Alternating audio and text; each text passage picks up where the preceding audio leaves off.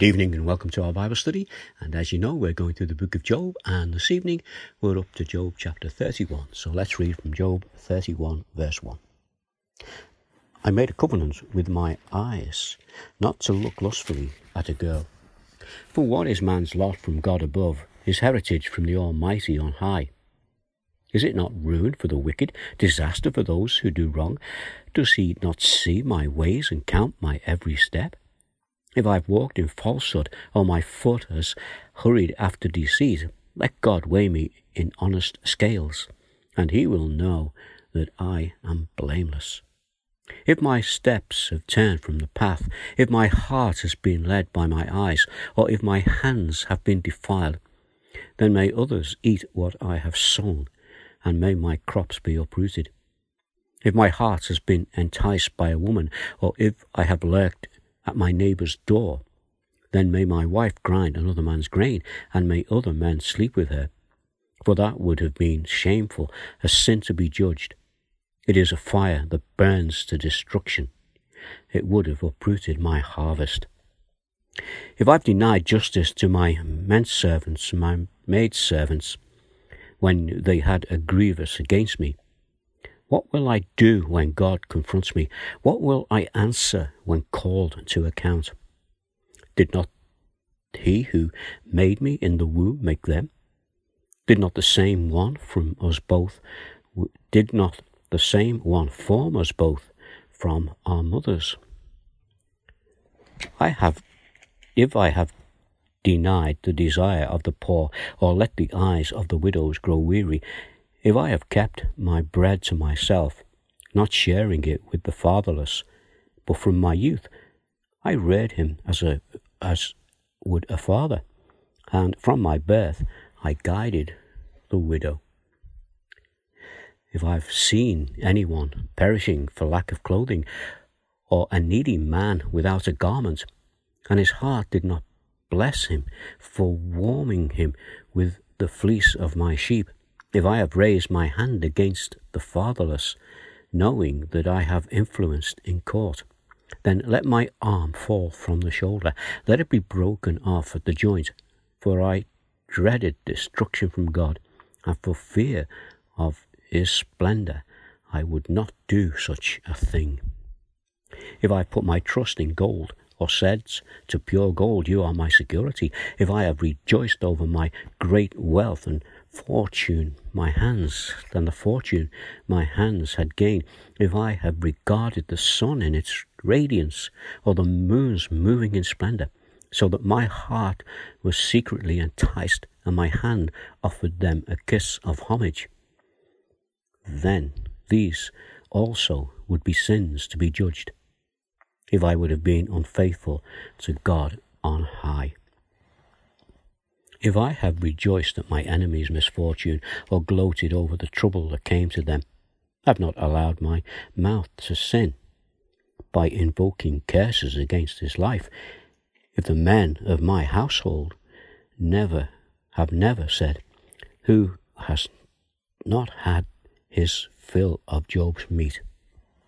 But no stranger had to spend the night in the street, for my door was always open to the traveller. If I have concealed my sin as men do, by hiding my guilt in my heart, because I so feared the crowd, and so dreaded the contempt of the clans, that I kept silent and would not go outside, or that I have someone to hear me, I sign now my defence. Oh, that I had someone to hear me. I sign now my defence. Let the Almighty answer me. Let my accuser put his indictment in writing. Surely I would wear it on my shoulder. I would put it on like a crown. I would give him an account of my every step. Like a prince I would approach him. If my land cries out against me, and all its furrows were wet with tears, if I have devoured its yield without payment, or broken the spirit of its tenancy, then let briars come up instead of wheat, and weeds instead of barley. The words of Job are ended. Shall we pray? Father, we do thank you for this passage that we've read in your presence, and we ask now that as we look at it, you will just guide us by the power of your Holy Spirit, that we might draw from this that you would have us learn. And our Father, we do this in the precious name of Jesus. Amen. Well, chapter 31 of Job, the final part of Job's final speech. The final speech of Job's that started in chapter 26 and will finish here at the end of chapter 31. And this long speech is more than just a reply to Bildad's final speech. And in chapter 31, it's as if Job stands before the judge and he's there to present his final plea of innocence. He speaks about a covenant, a promise that he has made with himself. And the promise is that he will live a righteous life. He's not boasting about being self-righteous.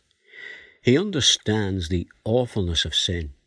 He sees the need for sin to be punished, and he acknowledges that God, as the righteous judge, has the authority to administer justice. And he knows that he, Job, is a guilty sinner in the eyes of God. But he feels that God has abandoned him, and that for some reason he is allowing him, Job, to be punished.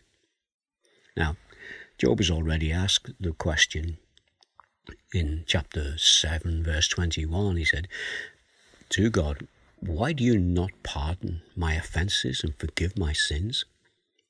For I shall soon lie down in the dust. You will search for me, but I shall be no more." You see, he recognized the need for repentance, and he knows that purification comes from God, and it comes by means of sacrifice. If we go back to the first chapter of Job, in verse 5, we read that Job would make arrangements for them, this is his children, to be purified. Early in the morning, he would sacrifice a burnt offering for each of them, thinking, "Perhaps my children have sinned and cursed God in their hearts." This was Job's regular custom. You see, Job made these arrangements for his children, but these are the arrangements that he would have made for himself to remain faithful to God. And the things that Job will refer to in chapter 31, they're not meant to be taken as a complete list of sin. It's a generalization to show us how Job has endeavored to maintain a clear conscience before God. Now, we know that Job obviously lived after Adam. That's when sin entered the world. And he was living in days before the promise of the Messiah that was given to Abraham and before the law that was given to Moses. But we also know that the promise of deliverance was given in the days of Adam. And we know that. This is what we read way back in Genesis after Adam sinned. This is Genesis 3 verse 15. "And God said, I will put enmity between you and the woman, and between your offspring and hers, and he will crush your head, and he will strike his heel." So Job is living under the same promise of righteousness by faith. Faith in the one who is still to come, the one who is Jesus. Now we know that Job's hope of acceptance by God would not come from his good works. We've seen that as we've read through the book of Job, and we have seen that Job's hope was in one who would stand as his advocate and plead his case before God, and that if this were to happen, then God would declare Job righteous. Now we know that God has already declared Job as being righteous, but Job doesn't know that. And Job has cried out for a mediator. Job doesn't know that, but his suffering echoes the suffering of the one who is that mediator, the sufferings of Jesus. And we've seen parallels with this as we've walked through the book of Job. And as we look into the future, that when Jesus comes, the righteous one, he will suffer. So let's listen to what Job has to say as we see a pattern that will emerge from this speech, or his final speech in this chapter 31. The pattern is, he'll be asking, what is sin? What is God's reaction to sin? What are the consequences of sin? And what is the punishment for sin? And you'll see that as we go through this passage, so look out for it. But let's start at verse 1 through to verse 4, and Job is saying, my conscience is clear. Now listen to these verses. He says, I made a covenant with my eyes not to look lustfully at a young woman, for what is our lot from God above, our heritage from the Almighty on high? Is it not ruin for the wicked, disaster for those who do wrong? Does he not see my ways and count my every step?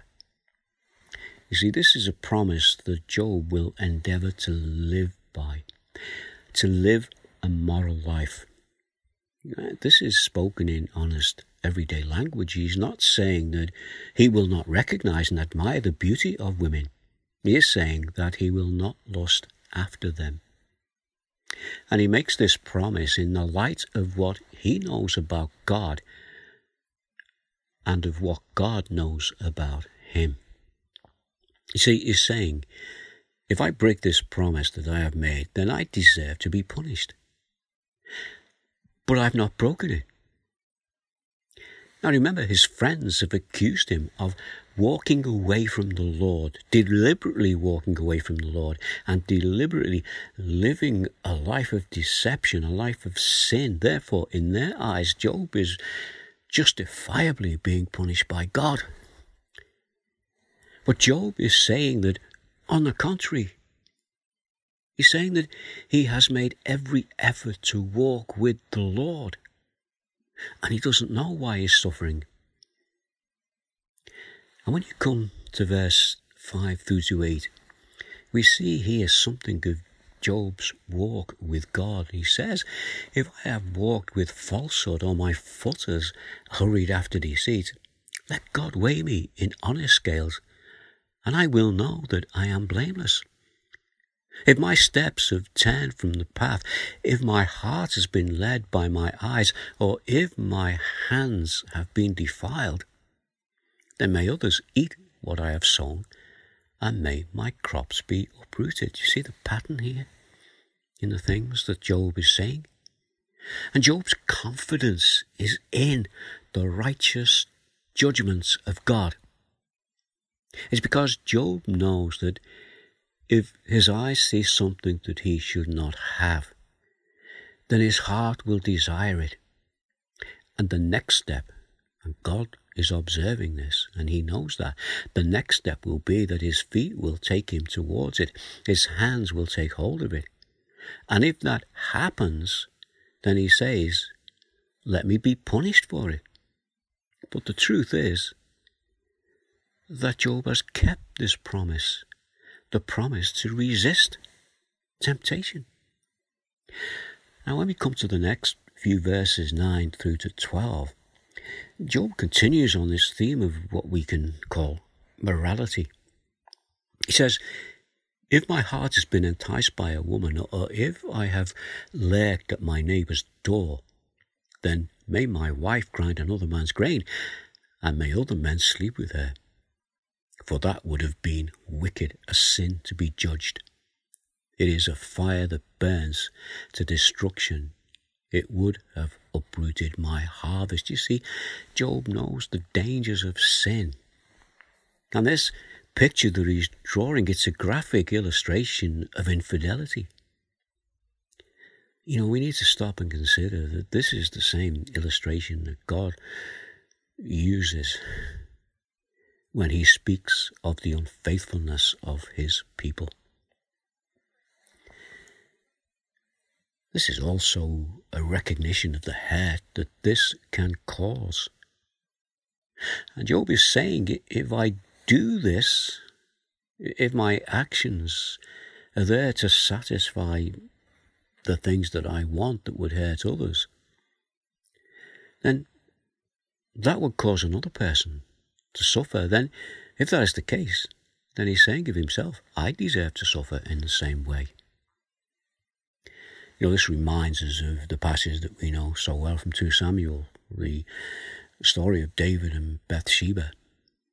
We know that David's eyes saw what he should not have, and this led his heart to desire what he wanted.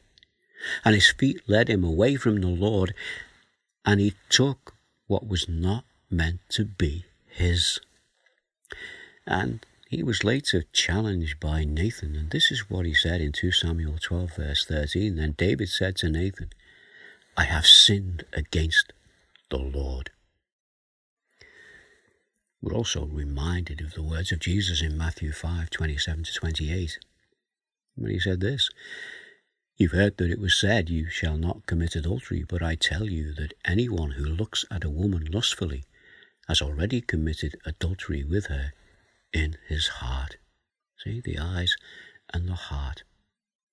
And again, in one of John's letters, 1 John 2, 15 to 17, he said, Do not love the world or anything in the world. If anyone loves the world, love for the Father is not in them. For everything in the world, the lust of the flesh, the lust of the eyes, and the pride of life comes not from the Father, but from the world. The world and its desires pass away, but whoever does the will of God lives forever. Job is endeavoring to do the will of God. Job understands this concept that John has just shared with us long before the Apostle John wrote it. This is giving an insight into the way that Job is thinking, the way Job has been living his life. And when we come to verse 13 through to 15, we move from morality to humanity. Listen to what he says in these verses. If I've denied justice to any of my servants, whether male or female, when they have a grievance against me, what will I do when God confronts me? What will I answer when called to account? Did not he who made me in the womb make them? Did not the same one form us both within our mothers? You see, Job, throughout his life, has treated those who he has authority over with dignity and respect. Why? Because he recognizes that we are all God's creation. Proverbs 22, verse 2. Listen to what that says. Rich and poor have this in common. The Lord is the maker of them all. And then Job is going to move on in this speech. He's going through to verses 16 through to 23. And he's speaking of his generosity to those in need. He's not selfish. He's shared what he has. He says, if I have denied the desires of the poor or let the eyes of the widow grow weary, if I have kept my bread to myself, not sharing it with the fatherless, but from my youth I reared them as a father would, and from my birth I guided the widow. If I have seen anyone perishing for lack of clothing, or the needy without garments, and their hearts did not bless me for warming them with and did not my heart bless me for warming them with the fleece from my sheep? If I have raised my hand against the fatherless, knowing that I had influence in court, then let my arm fall from my shoulder, let it be broken off at the joint. For I dreaded destruction from God, and for fear of his splendor, I would not do such things. What Job is saying is, if I have not helped the poor, if I have not helped the widow, the orphan, or those who are without the necessities of life, if I have not administered justice without corruption, then punish me. Punish me by removing my power. You see, this is the meaning of what Job said when he said, let my arm fall from the shoulder, let it be broken off at the joint. Some of these things are happening to Job, and Job in his speech is saying, look, whatever is happening to me is not because of the sin that I have committed, that's been dealt with. There's something else, and Job doesn't know what it is, so he can do no more than to write this defense. And when we come to verse 24 to 28, we move from the welfare of others to his wealth and to his worship. It's very interesting the way he puts this, and he's very direct, it's very plain. He says, if I put my trust in gold, or said to pure gold, you are my security, if I have rejoiced over my great wealth and fortune that my hands had gained. He hasn't done that. We can move forward into the Psalms, and Psalm 62:10 says this, do not trust in extortion or put hope in stolen goods. Though your riches increase, do not set your heart on them. And Job has not set his heart on them. His heart is set on God. And verse 26, if I have regarded the sun in its radiance, or the moon moving in splendor, so that my heart was secretly enticed, and my hand offered them a kiss of homage. He's talking about religion here. He's talking about worship. Then in verse 28 he said, then these also would be sins to be judged, for I would have been unfaithful to God on high. See, Job is saying that he has not forsaken God. He has not left God and followed the gods of the world. That strange phrase that he uses, he says, my hand offered them a kiss of homage. He's saying, I haven't been secretly worshipping other gods. He hasn't worshipped the gods of the world. If we go to 1 Kings 18, and this is reference to those who worship Baal, and listen to the language used here. This is what's said in 1 Kings verse 18. Yet I reserve 7,000 in Israel, all whose knees have not bowed to Baal, and whose mouths have not kissed him. You see, Job is saying, I've never indulged in idol worship. I've always worshipped the living God. Let's move on as we move towards the end of this chapter, verse 29 through to 34. And we could title this, according to Job, revenge is not sweet to the taste. That's what he's saying here. Let's listen to verse 29 through to 34. If I've rejoiced at my enemy's misfortune, or gloated over the trouble that came to him, I have not allowed my mouth to sin by invoking a curse against their life. If those of my household have never said, who has not been filled with Job's meat? But no stranger had to spend the night in the street, for my door was always open to the traveller. If I have concealed my sin as people do, by hiding my guilt in my heart, because I feared the crowds and so dreaded the contempt of the clans, that I kept silent and would not go outside. This is what his friends have been accusing him of doing. And Job here is proclaiming his innocence. He is saying that he has been faithful to God. He has kept his integrity. And the fact that he is suffering for whatever reason, it's not because of his sin. This is an interesting part when we come to Job verse 35 through to 37, because we know what Job has been saying. We know the things that he's been claiming. We know that what he wants. And this is again his call for a mediator. Verse 35, oh, that I had someone to hear me.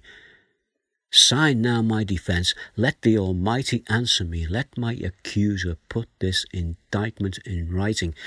Surely I would wear it on my shoulder. I would put it on like a crown. I would give him an account of my every step. I would present it to him as to a ruler. You know, a little point of interest here, the last letter in the Hebrew alphabet is the letter Tav. It's T-A-V, which means a mark, referring to a seal or a signature. So when Job says, I sign now my defense, he means that he will submit what he has just said, and he'll submit it as his final defense in his claim for innocence, and he will put his seal on it. Now Job knows that if he has an advocate who will take this plea to the presence of God, who is the judge, then he knows that Job, will be acquitted. So he asks a question. And you can imagine this being in a courtroom. This is verse 38 to 40, and his question is, where is the evidence of my unfaithfulness to the Lord? My suffering is not an evidence of my unfaithfulness. I don't know what it is, but it's certainly not evidence of my unfaithfulness to God. And he goes here to a passage we can read in Deuteronomy about the land and how the land should be treated when they move in, when the Israelites moved into the promised land. But just for this evening, let's listen to these words and hear what Job is saying. He's saying, look, where's the evidence? If my land cries out against me and all its furrows are wet with tears, then maybe that's evidence of my guilt. If I have devoured its yield without payment or broken the spirit of its tenants, well, maybe if I've done that, that would be an evidence of my suffering. He goes on in verse 40, then let briars come up instead of wheat and stinkweed instead of barley. See, Job is saying, look, there's no evidence that indicates that I'm suffering because of my sin. And then we have this final bit from this passage. The words of Job are ended. Now Job will speak again, but he will not make any more speeches. When he speaks next, he will be answering to God. What we have heard from Job this evening reminds us of the plea that David made to the Lord. We find this in Psalm 17 and verse 3. And this is really what Job is asking God to do. Now David in Psalm 17 said this, and he's speaking to God, though you probe my heart, though you examine me at night and test me, you will find that I have planned no evil. My mouth has not transgressed. This is exactly what Job is saying in this speech. And as we said at the beginning, Job is not saying these things about himself to impress God by telling the Lord how good he is and relating all the good things that he does. Job, we know, sees himself as a sinner who has been accepted by God. But he doesn't understand why he's suffering. But he's just like those of us who know Jesus as our Saviour, and we have Jesus as our mediator.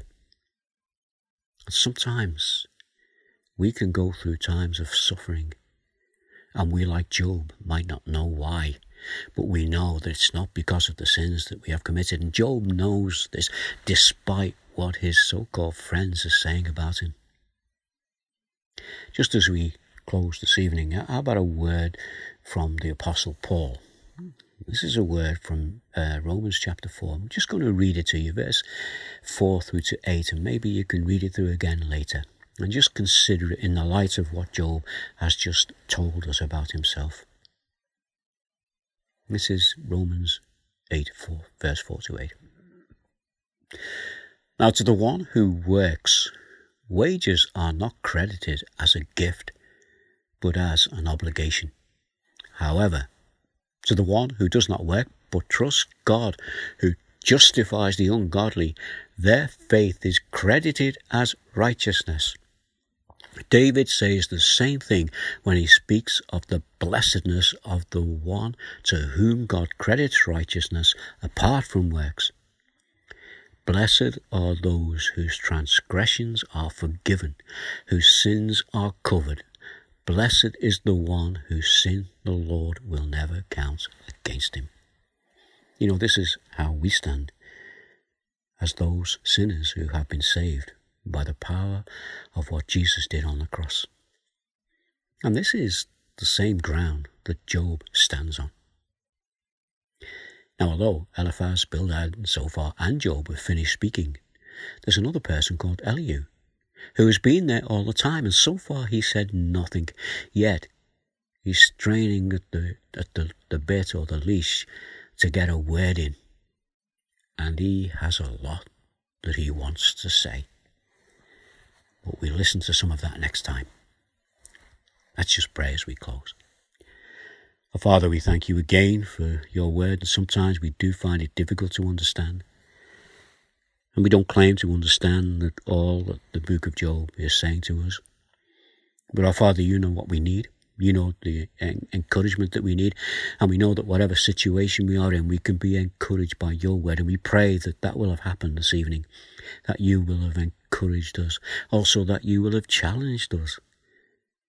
And our Father, we pray that we might just take these things which you have taught us this evening by the power of your Holy Spirit, and that we can apply them to ourselves and to our daily lives as we endeavour to walk with the Lord. And we ask these things in the name of Jesus. Amen.